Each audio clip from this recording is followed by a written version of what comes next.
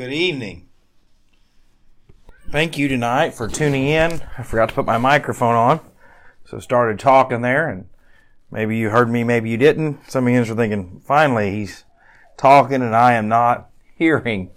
But tonight, as we are continuing into Job chapter 33, last night we looked at the first 7 or 8 verses of Job 33, and how Elihu was correcting Job and beginning to explain to Job.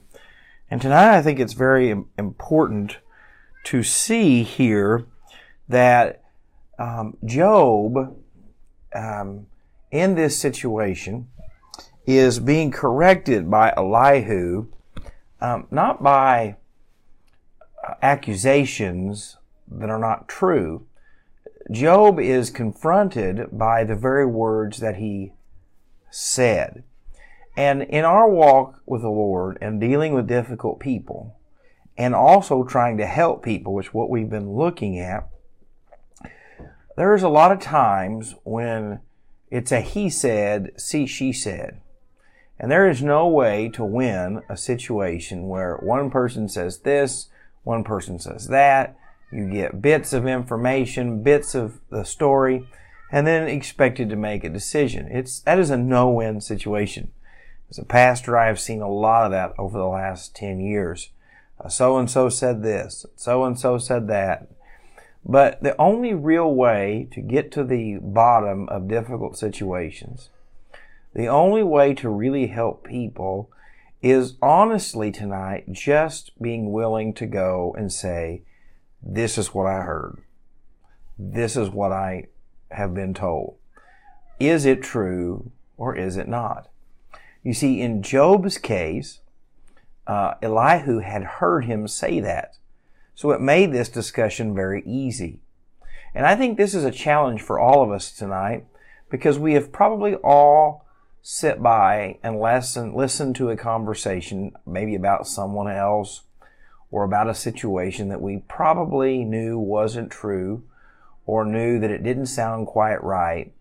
But instead of disagreeing with someone, or instead of standing up for someone, we just let that conversation continue. I'm guilty of that. I know I have been. Someone is talking about so-and-so, and yet I know that doesn't sound like them, or that's not what happened, but yet in order to keep the peace, it's just best to keep my mouth shut. And there are times when that is necessary. Remember, a closed mouth gathers no foot. But we have to be willing, when we know someone is blaspheming God, is hurting the church, is ruining people that we love or cannot defend themselves, then it is so important for us to stand up and do what is right.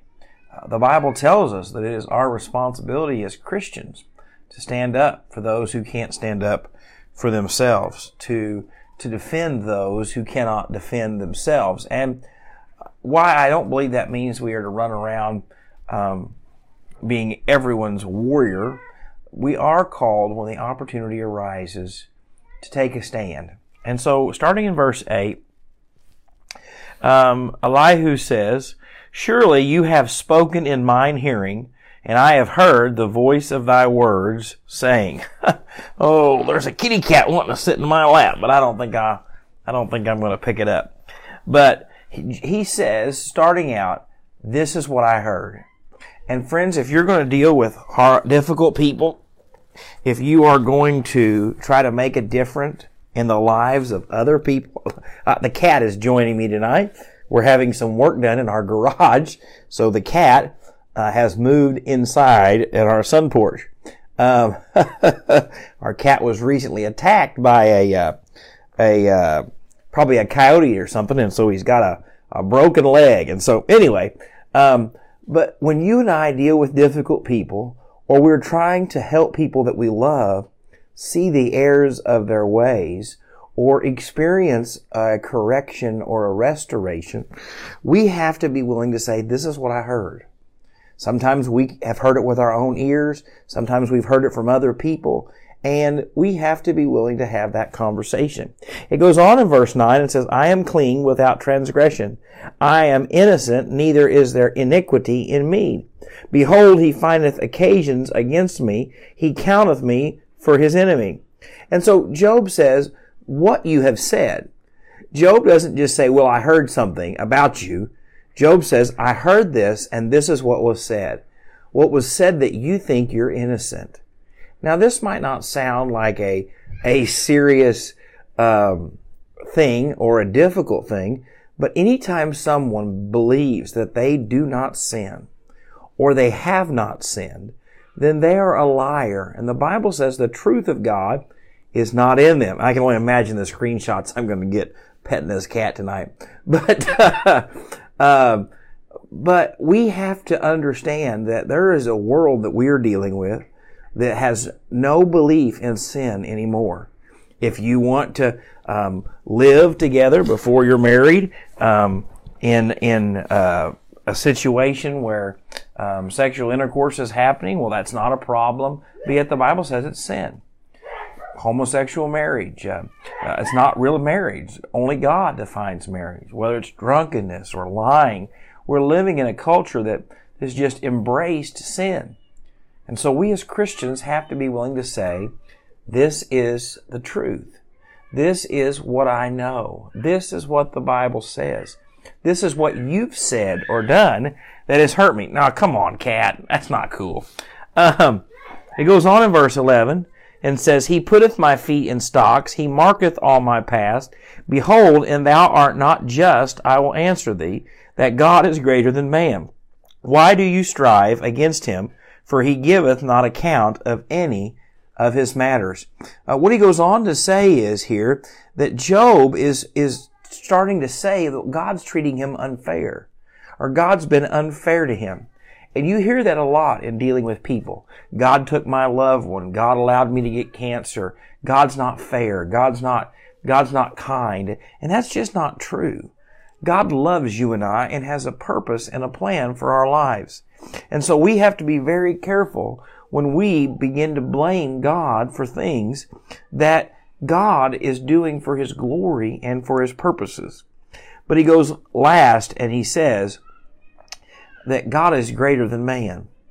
And so no matter how wise we think we are, no matter how good we think we are, no matter how much we have to offer, that God is still God.